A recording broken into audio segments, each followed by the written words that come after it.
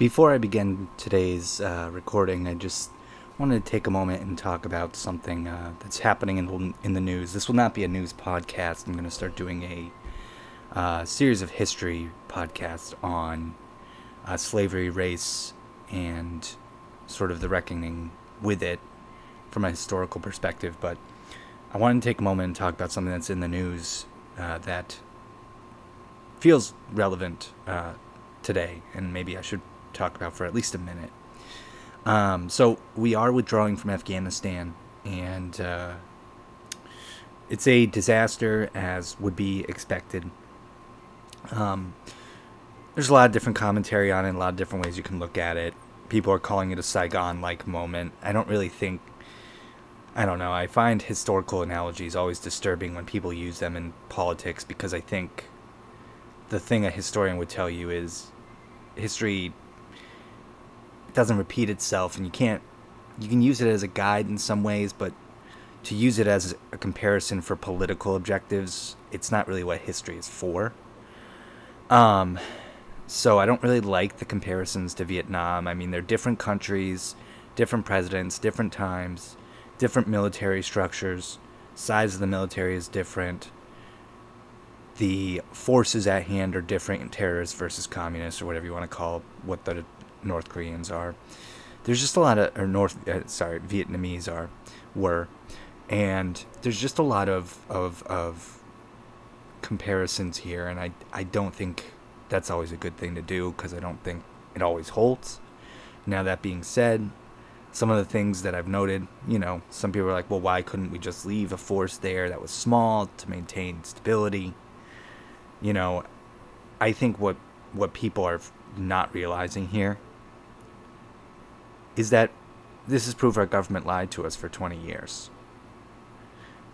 If we had left a force there, it would have made true all those things that people have said for a long time about we want to be the police of the world. I don't want to do that. We spend a lot of money over there. There's a lot of corruption.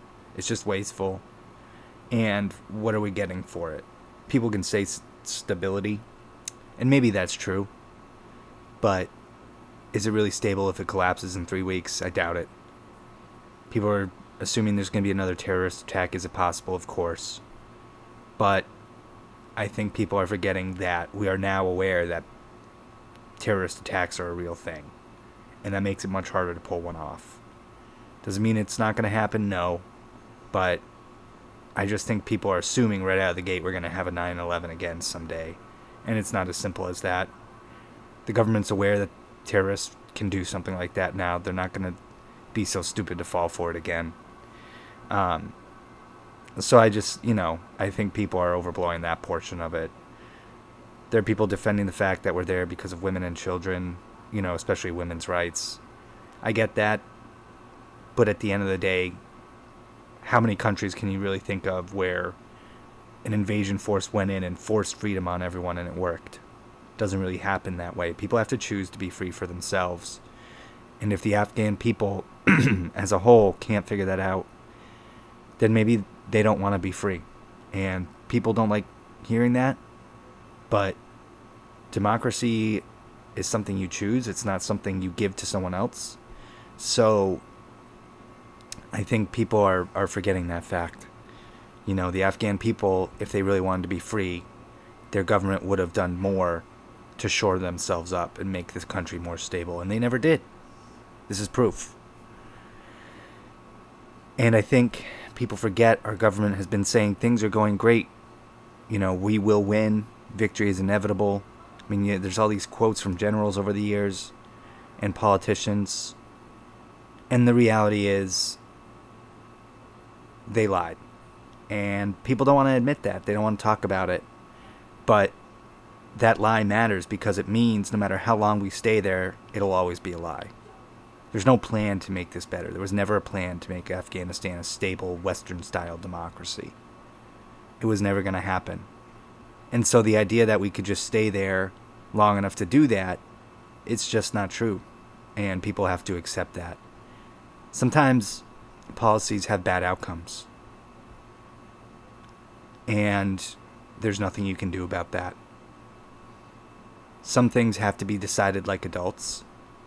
This hystericalness about it reminds me of a child not getting their way. We can't get everything we want.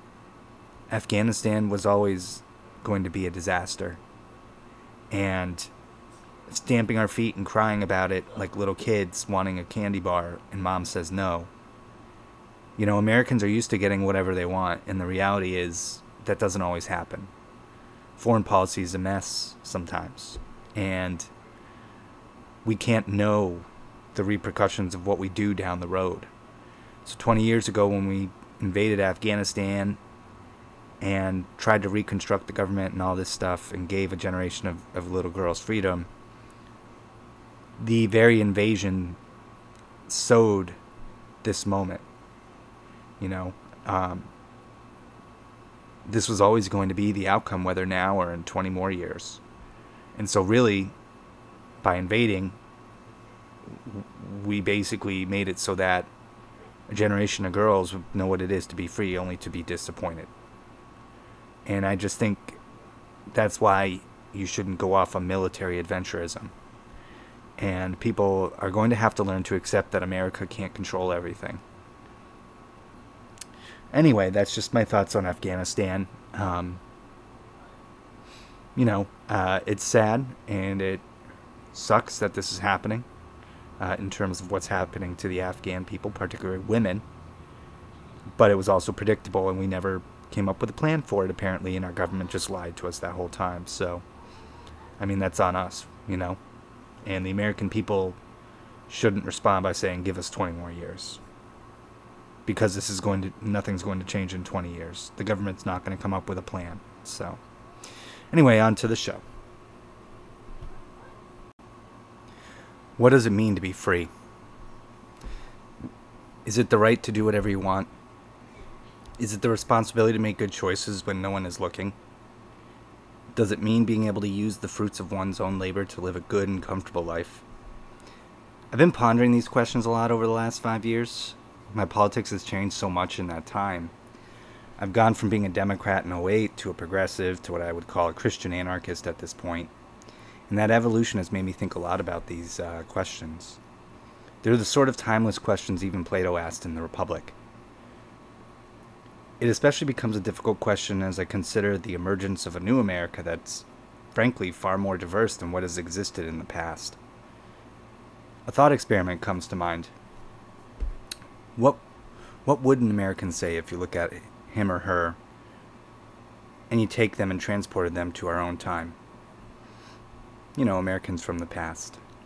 Of course, they'd be shocked by a great many things. The internet, vaccines, public education, the literacy rate, cars, planes. It'd be too much, of course, but one has to ask what they would make of all the different races, cultures, creeds, and political views that exist in our nation today. The founders would be shocked. One has to wonder what they would say.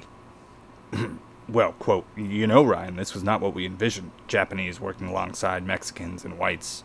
Mexico wasn't even a country back during the Revolution after all. Yet if I asked Thomas Jefferson what he makes of the end of slavery, he might have a sense of relief. Ryan, I never thought the nation could survive the end of slavery. Not because it's some glorious institution, but to think slave owners gave up their slaves willingly. My. Of course, they didn't give up their fellow Americans willingly, but rather were forced by every drop of blood they paid during the Civil War.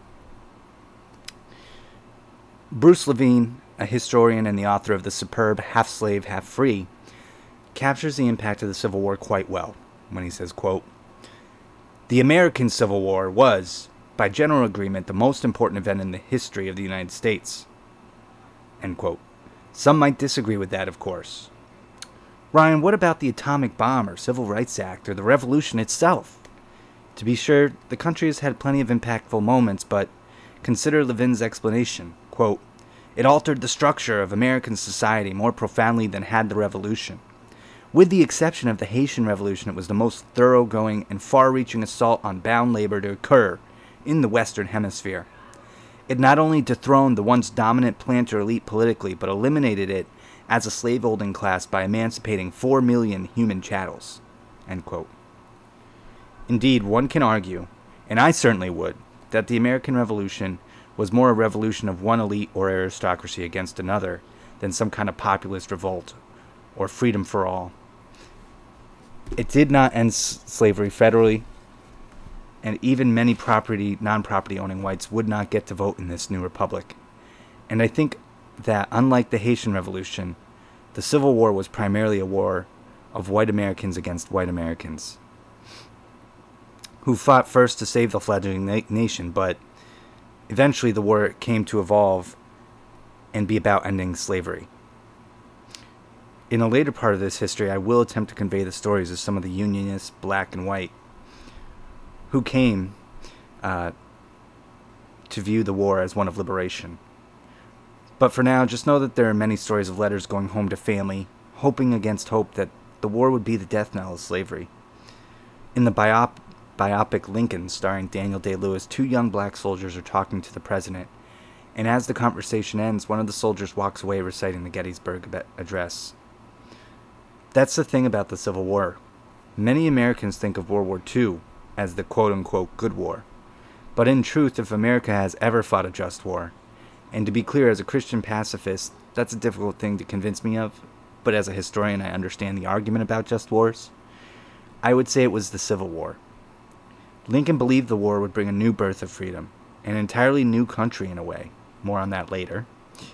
For me, when I think of what the Civil War meant for African Americans, for my ancestors, who are white, of course, for me and my son, it brings tears of joy and hope to my eyes.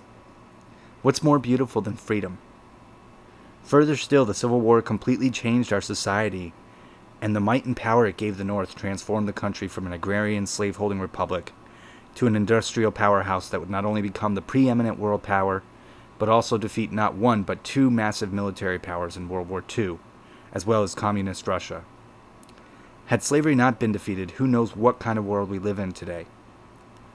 Only America had the might to end both Nazism and Japanese hegemony in the Pacific, only to pivot immediately after the war to the Soviet Union.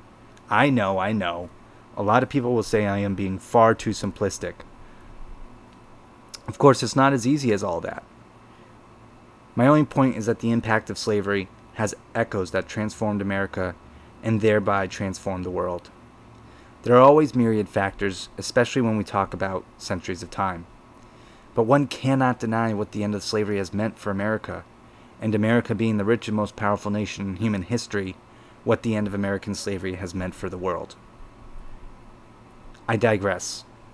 Levin goes on, quote, "The war also confirmed formal civic equality on the free people.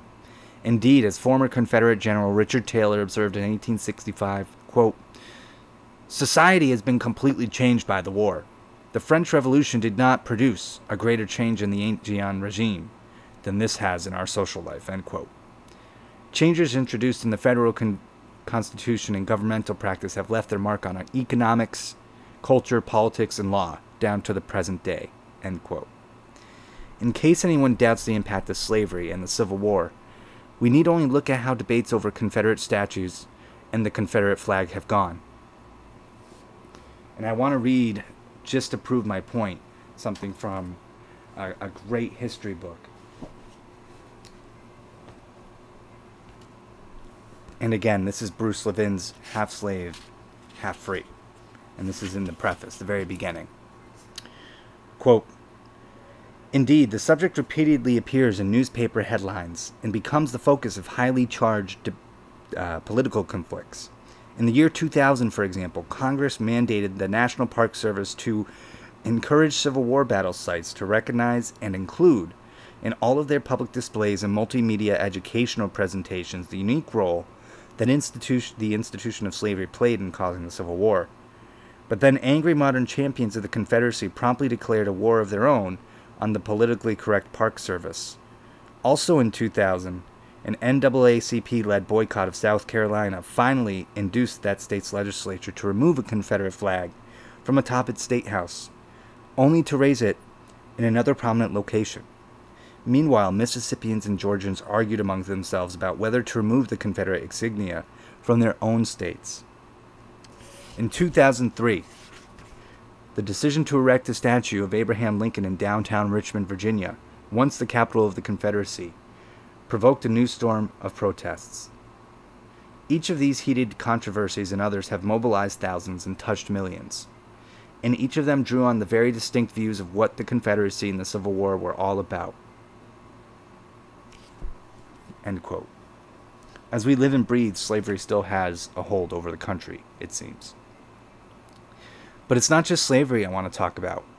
It's the entire story of our racial progress, and often lack of progress. I spend a great deal of time on Twitter.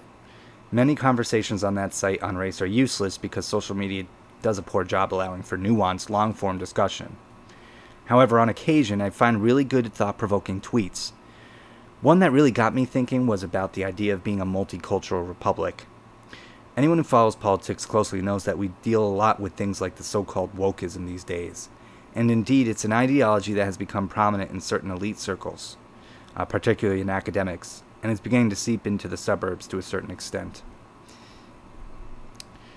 It's not a good ideology, of course, but the tweet in question crystallized a question that has been growing in me for a while now.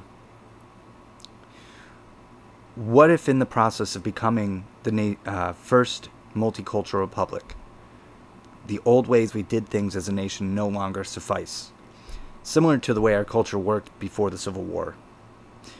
In other words, because we are becoming something entirely new, what if we need new ideas, new ways of thinking? Perhaps new ideas, new ways of thinking are needed. We see this all the time now. When something happens that one or another political faction finds detestable, they respond with fascist, communist, Nazi, Marxist, socialist. But what if, like in the 19th and early 20th century, we're entering a new phase in our story, where we have to find new terms to deal with what we are seeing? We're in completely uncharted waters here, folks. Never before has a free nation so tried to construct itself out of a hodgepodge of cultures and beliefs and political factions. And yet, it kind of works outside of the political realm, doesn't it? We respect each other's freedom enough to live and let live. That's why my state, the Bay State, can have the mainland's largest Puerto Rican population, legal marijuana, and a public health system for the neediest among us, while Wyoming might as well be an entirely different nation. And that's okay. So what's the problem? Why am I doing this series of podcasts? The amount of disinformation I've seen on our racial history on all sides is staggering, especially as it pertains to African American white relations. There are those who argue, quote, Ryan, nothing has fundamentally changed, end quote. I've seen this. People have said this to me. Others continue to argue that slavery is the source of all the ills the African American community face, while others insist that African Americans are to blame for their problems. And of course, we still have racists and supremacists in our midst. Not only that, but our failure to grapple with our history has led to all kinds of confusion. Debates over CRT and the meaning of our founding raged without any kind of historical grounding. Amidst all that, we now see discussions about new holidays emerging, Juneteenth, as well as new historical discussions such as the massacre of African Americans in Tulsa in 1921, as well as politics changing, criminal justice reform. The nation is changing rapidly, and I want to leave something behind so my kids and grandkids can understand this moment, the crossroads between an old America and a new one. Most importantly, I don't want this new America to be stillborn. Perhaps it's arrogant to say, but if the human race wants to survive the 21st century and to expand into space, America will need to be part of that, and we cannot do that while being at each other's throats. My hope is that by having more and more people being willing to discuss our history, we can start to move forward. At the very least, we cannot deny that race, particularly the experience of certain parts of the African American community, is having an impact on us today. Glenn C. Lowry captured this, 23 years ago in an essay he wrote about the importance of the African American experience in our national life, when he said, quote, "The United States of America, a new nation conceived in liberty and dedicated to the proposition that all men are created equal, began as a slave society. What can rightly be called the original sin of slavery has left an indelible print on our nation's soul. A terrible price had to be paid in a tragic, calamitous civil war, before this new democracy could be rid of the most undemocratic institution.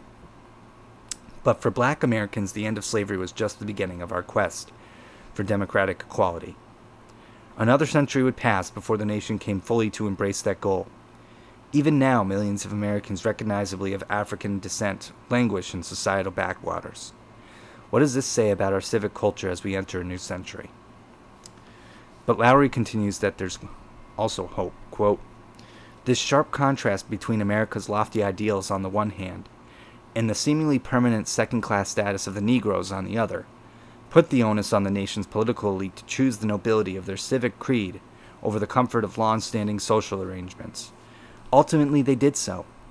Viewed in historic and cross-national perspective, the legal and political transformation of American race relations since World War II represents a remarkable achievement, powerfully confirming the virtue of our political institutions. Official segregation, which some Southerners as late as 1960 were saying would live forever, is dead. The caste system of social domination enforced with the open violence has been eradicated. Whereas 2 generations ago most Americans were indifferent or hostile to blacks' demands for equal citizenship rights, now the ideal of equal opportunity is upheld by our laws and universally embraced in our politics. A large and stable black middle class has emerged, and black participation in the economic, political, and cultural life of this country at every level and in every venue has expanded impressively. This is good news.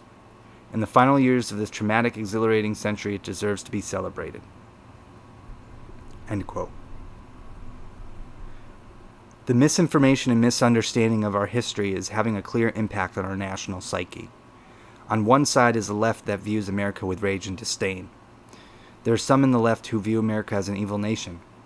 And on the right, the desire to ignore all the wrongdoing we have done as a nation has resulted in the hyper-nationalist desire to ignore our worst traits and moments. But capturing our history accurately can help us figure out where we have been and where we are going. Take our Constitution. William Lloyd Garrison, that fiery abolitionist, saw the Constitution as a pact with Satan himself. Nationalists today see our nation as the hope of all the world. But the masterful historian Don E. Fehrenbacher pointed out in his groundbreaking book, The Slaveholding Republic, that we are neither all good nor all bad. Instead, he argues quite convincingly that the founders were neutral on the question and had hoped that they could reach a brief compromise as the nation transitioned out of slavery. The cotton changed all of that, of course, and the slaveholding South solidified around slavery over the next 80 years. If we accept Fehrenbacher's analysis, how might we change our view of America? The founders were flawed, to be sure, but not the evil men some of the left think of. Nor are they exactly the heroes conservatives argue they were. They were brilliant and capable human beings that thrived in part because slaves gave them the time and wealth to be so. What does that mean for us as a nation today? If our nation was not birthed either as a good or evil nation, what are we? That is the question the founders hoped future generations could answer. Every new generation adds its own chorus, and over the centuries, we have added more voices to the din of debates. Ira Berlin puts the complexity of this debate about our nation's founding and the meaning of America excellently. Just as it was no accident that Thomas Jefferson wrote, "All men are created equal," it is most certainly no accident that the greatest spokesman for the realization of that ideal, from Richard Allen through Frederick Douglass, W.E.B. Du Bois, to Martin Luther King Jr., were former slaves and the descendants of slaves.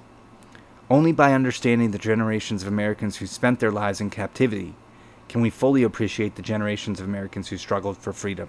End quote.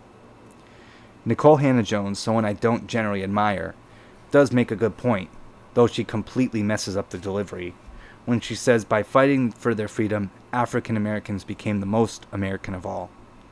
I suspect if she could have that statement picked apart, she would say she's trying to get to the same point Berlin does. By understanding why African Americans have fought so hard for freedom and equality, we can define what it means to be American, regardless of race, sex, class, or creed. The American story is one of various groups vying for a seat at the table. And rather than that table getting smaller because of the number of seats popping up, the table has expanded to allow room for everyone.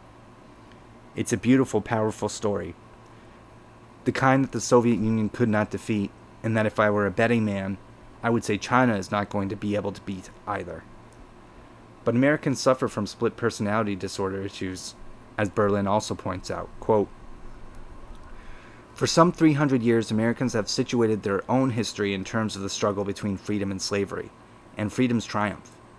It thus should not be surprising that even at the beginning of the 21st century, 130 plus years after slavery's legal demise, slavery continues to play a part in American life, as Americans discover that their national buildings were constructed by slaves, their great cities are underlaid with the bones of slaves, and their greatest heroes and heroines were slave owners and slaves.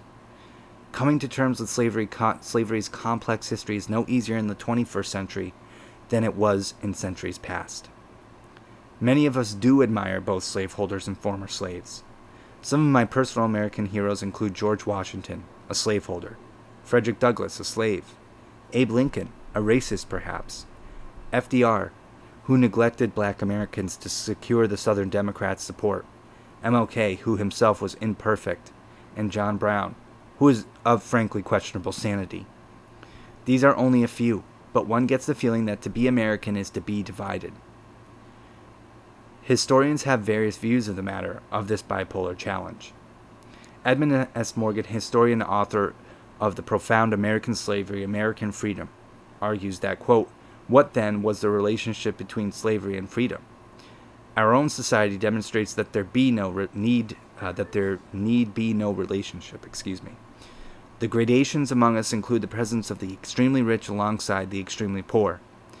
We have no slavery recognized by law, but we once did, and human relations among us still suffer from the former enslavement of a large portion of our predecessors. Indeed, the freedom of the free, the growth of freedom experienced in the American Revolution, depended more than we like to admit on the enslavement of more than 20% of us at that time. End quote.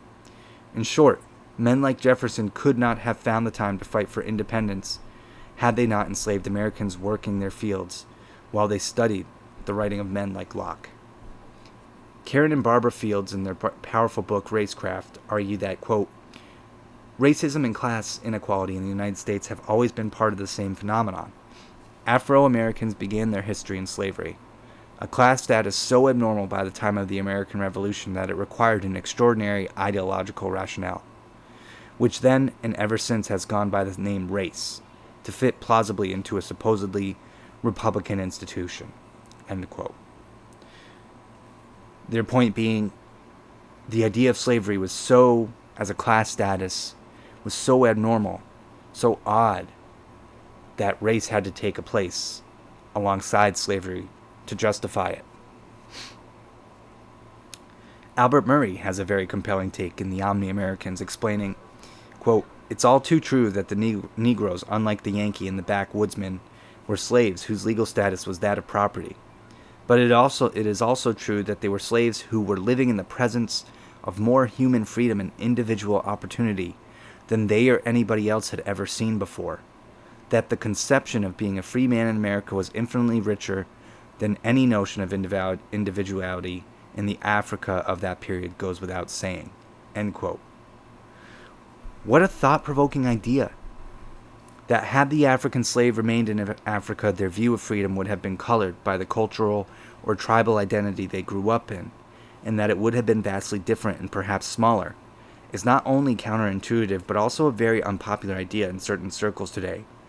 But nevertheless, to live alongside free men who do almost anything they want would have been the kind of fuel that spurred new ideas about freedom.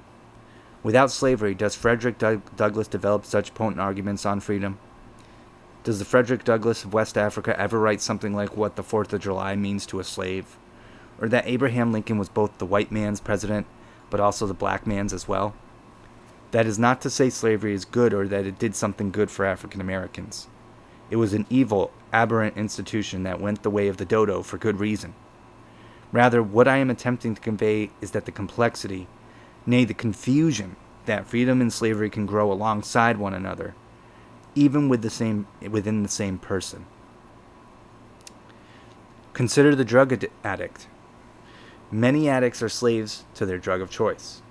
They're also unburdened by the sense that they should be responsible for holding steady jobs with normal lives, with well-manicured lawns and 2 cars in the driveway.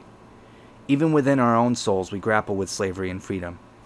I had a professor of theology who once said that somehow mankind has free will, and yet God gets God's way. His view, of course, and only his, but still a compelling thought for those of us that believe in such things. The point is, you can have a weird situation where freedom develops alongside slavery, and that an enslaved people can develop strong ideals of freedom because they have something to compare their own lives to. Murray continues, quote, "The slaves who absconded to fight for the British during the Revolutionary War were no less inspired by American ideas than those who fought for the colonies. The liberation that white people wanted from the British, the black people wanted from white people.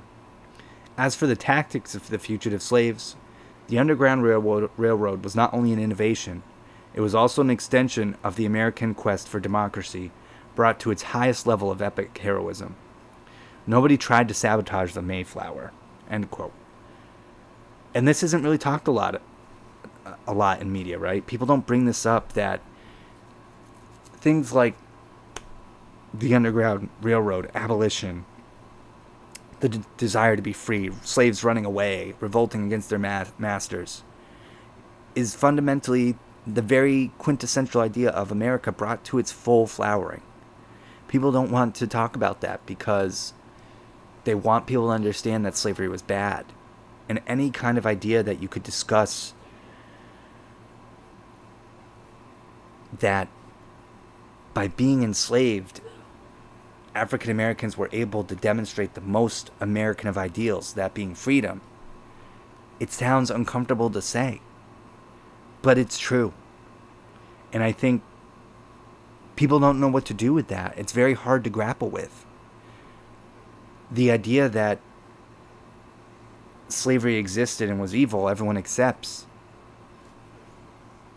And they think of revolting against it as un-American in a way, because slavery is an American institution. And I don't mean un-American as in unpatriotic. I'm saying it's based on the society of that time.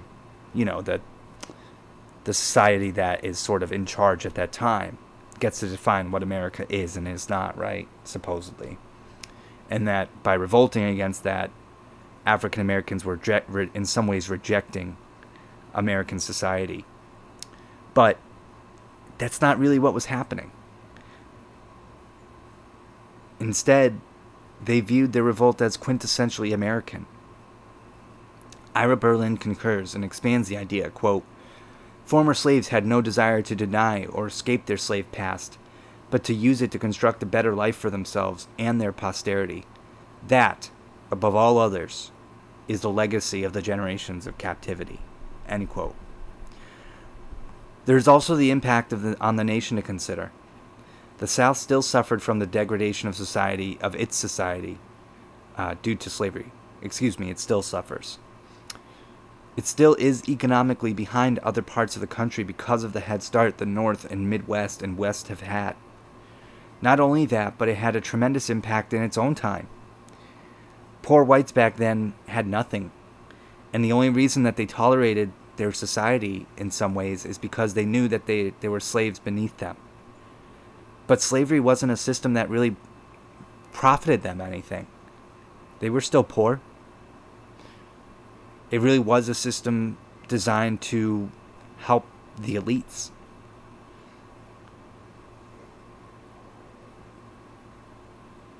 Now, the other thing about it economically is that it's had a tremendous impact on our early economic development as a nation.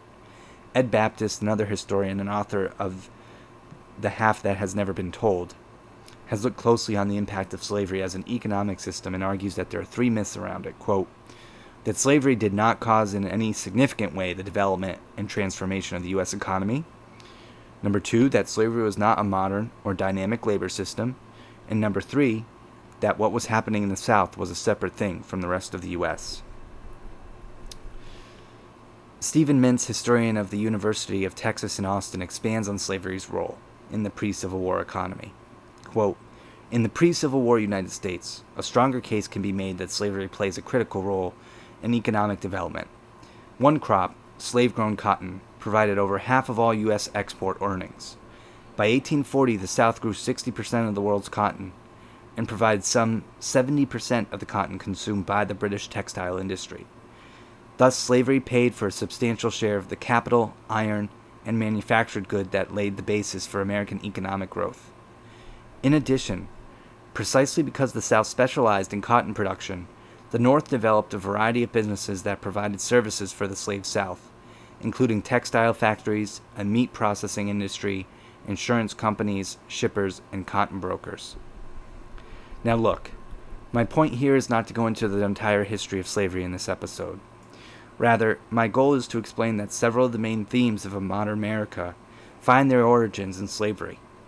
Slavery was compatible with capitalism, seeing expansion through innovation similar to other industries, and it made American merchants in the North rich. It helped fuel our economic growth early in our history.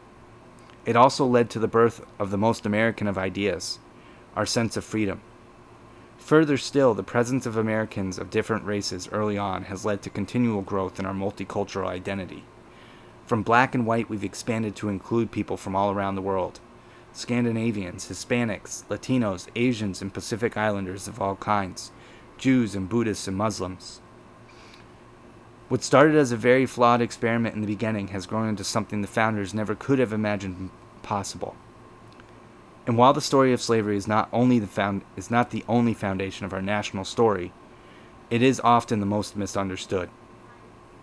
Because of the nature of how we teach history in public schools, little time can be spent on any one thing, and so slavery gets covered, but not in complex or deep ways. Most Americans cannot imagine the horrors slaves often endured, nor could they believe that some enslaved Americans, as reformers ventured into the South after the Civil War, expressed feelings of affection for their former masters. It's an incredibly complex discussion, and we've really tried to boil it down in recent years, and I think that boiling down leads to a boiling down of our national discussion on race in general. And therein lies our modern problem. How can we have a national reckoning on race when we don't even know our own history properly? Those on the left seek to change the very meaning of America, and to compare slavery to the concentration camps of Nazis, for example. While those on the right outright ignore the question altogether or say things like, quote, "It was so long ago, how can it be possible that it's still impacting the black community today?" End quote. The picture becomes even more complex when we remember that plenty of African Americans here today are not descendants of enslaved Americans. What do we do with the fact that some of the most successful ethnic groups in our country are Nigerian or Zimbabwean immigrants? Somewhere around 50% of all immigrants hail from Africa, and many are overwhelmingly successful. And what of the emerging African American elite? People like Ta-Nehisi Coates or LeBron James or Nicole Hannah-Jones or Barack Obama. It's incredibly complicated. How can we sit there and say African Americans all face the same institutional barriers or come from the same background, when they just don't? And how does that complicate our history? And how do we separate groups out so that we know when we talk about slavery who we're talking about? Yet our poll parties, the far right and the far left, seek to simplify the story. Portions of the left have come to view America as a fundamentally white supremacist nation, while commentators, or entertainers perhaps, like Tucker Carlson trumpet the Great Replacement theory on live television. For those of you who don't know, the Great Replacement theory is basically that Democrats want people of color to pour into the country to replace white people because people of color vote for Democrats. All while the nation continues to change. The most recent census showed the nation continuing to diversify as the white population declines, though this is a bit complicated by the fact that Hispanics are beginning to be identified as white, similar to the Irish and Italians of the past, and as the nation becomes increasingly urban. Those on the right, like Carlson, seek to argue that the plan is to shrink the white population so that Democrats can win by virtue of the minority vote. And yet, as some of the historians and thinkers I've quoted show, some of our most American ideas come from people who are not white. Not only that, but Trump, despite how repugnant he is, won strong support in places like South Florida and the Texas border, where there's plenty of different ethnic groups. The picture, in short, is far more complicated than many Americans today want to admit. But if we are to prepare for the next stage in our growth as a nation, and remember, there's no precedent for this stage, so tread carefully, we must look at our entire story. The bad, yes, but also the good, and mostly the gray. Our failure to do so has resulted in all kinds of failures in our culture recently, and is creating strong divisions in our people. There are many examples of this. Take, for example, what happened last year just hours before George Floyd was killed. Amy and Christian Cooper converged in the Ramble, a hidden-away spot in Central Park, where a recorded confrontation ensued. It resulted in very little media introspection, but a ton of viral videos, and one person's life ruined. And when journalist Barry Weiss and Renaissance man Camille Foster sought to explain the full complexity of the story, they were attacked by other members of the media as giving space to a racist, or in Camille's case, being an Uncle Tom. One commentator on Twitter offered this gem: "Why are we giving a platform to people Harriet would have left behind?" Harriet as in Harriet Tubman, by the way. He was saying Camille Foster wouldn't have been freed by Harriet Tubman if he had been a slave. That is a grotesque thing to say. Never mind that Christian, a black man, had done this before, and that apparently there is some kind of feud that occurs across many parks over bird watchers and dog walkers. If you're unfamiliar with the story, and you want to know more, I encourage you to seek out the podcast episode. It's over an hour long. It is incredible. It deserves a Pulitzer Prize for the in-depth journalism that it does. It's called Honestly with Barry Weiss. Look, the issue is extremely thorny. How do we deal with the gradations in question? How do we know if someone is a supremacist versus a white nationalist versus someone who enjoys the company of people who look like them but isn't racist versus people who are neutral? How do we deal with the fact that Hispanic and black Americans can sometimes find themselves at odds? What about black people who are racist against white people? There are people like that. What about people like Majdi Wadi, who is a self-made businessman who hails from Palestine as a refugee and whom donates money to charitable causes for other refugees, but who nevertheless was canceled because his daughter sent out racist tweets when she was 15, causing his business to collapse and forcing him to fire his workers, most of whom are of color and are immigrants. The left doesn't like to talk about these sort of things, right? Because it complicates things. My side wants to be for people who are being oppressed, and it's admirable. But the problem with oppression is it all depends on the situation. And in the process of looking out for black Americans, we're canceling other people who have been oppressed. If we are trying to make the nation more diverse and true to its core promise, Wadi and his business will be central to making that happen. And yet here we are. It's enough to make one spontaneously combust, frankly. And so it seems to me that we have to start from the beginning and march forward, showing that America is neither all good nor all bad, that freedom and slavery in the past have been wrapped up together, and that if we are not careful, they will be again. Only this time it'll be a prison of our own minds, unable to cross the gap between our various American identities as we slowly sink into the muck and mire of small tribal feuds that mean little compared to all that we have been through together. For a while now, many Americans of all kinds have fought and died together, bled together, voted together, marched together, to transform our nation into something more profoundly amazing. Not all good, to be sure, and never perfect, but an engine capable of giving us a vision of what a free society of all kinds of people might look like. When I think of the stories I've read in history books of the various peoples we've had in our country fighting alongside one another, it melts my heart. And it's a beautiful story. Beauty doesn't always have to be perfect or flawless, but what a story. Whether it be the letters home during the Civil War that start off as being angry that they're fighting a war to free African Americans, white Union soldiers, but that slowly transition as they watch African American soldiers fight alongside them and realize, wow, they're as American as me. And how proud these men were at the end to have freed their fellow Americans. I'm getting emotional. How beautiful that was for them, that moment. Or how when we look at pictures of Martin Luther King marching across the bridge in Selma, how there were white people and Jewish people with him. How some of the first people to die for civil rights in the 60s and 50s were white. And that's not to trumpet, how great white people are. I don't care about that. It's to show how complex and beautiful our story is and what we can become as one nation when we fight together. Nazi Germany sought to prove that white people, particularly their people, were the best. That Jews and blacks and gays and the Roma and the disabled and non-Protestants and Slavs and people from all around the world that were different from them could not measure up. And here comes this nation of various types of people who defeated them, who ended that war.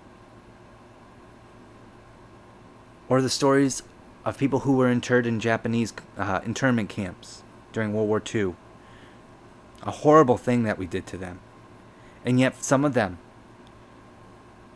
including a senator who recently passed away not too long ago, I forget his name, he's a hero from Hawaii, who went and fought.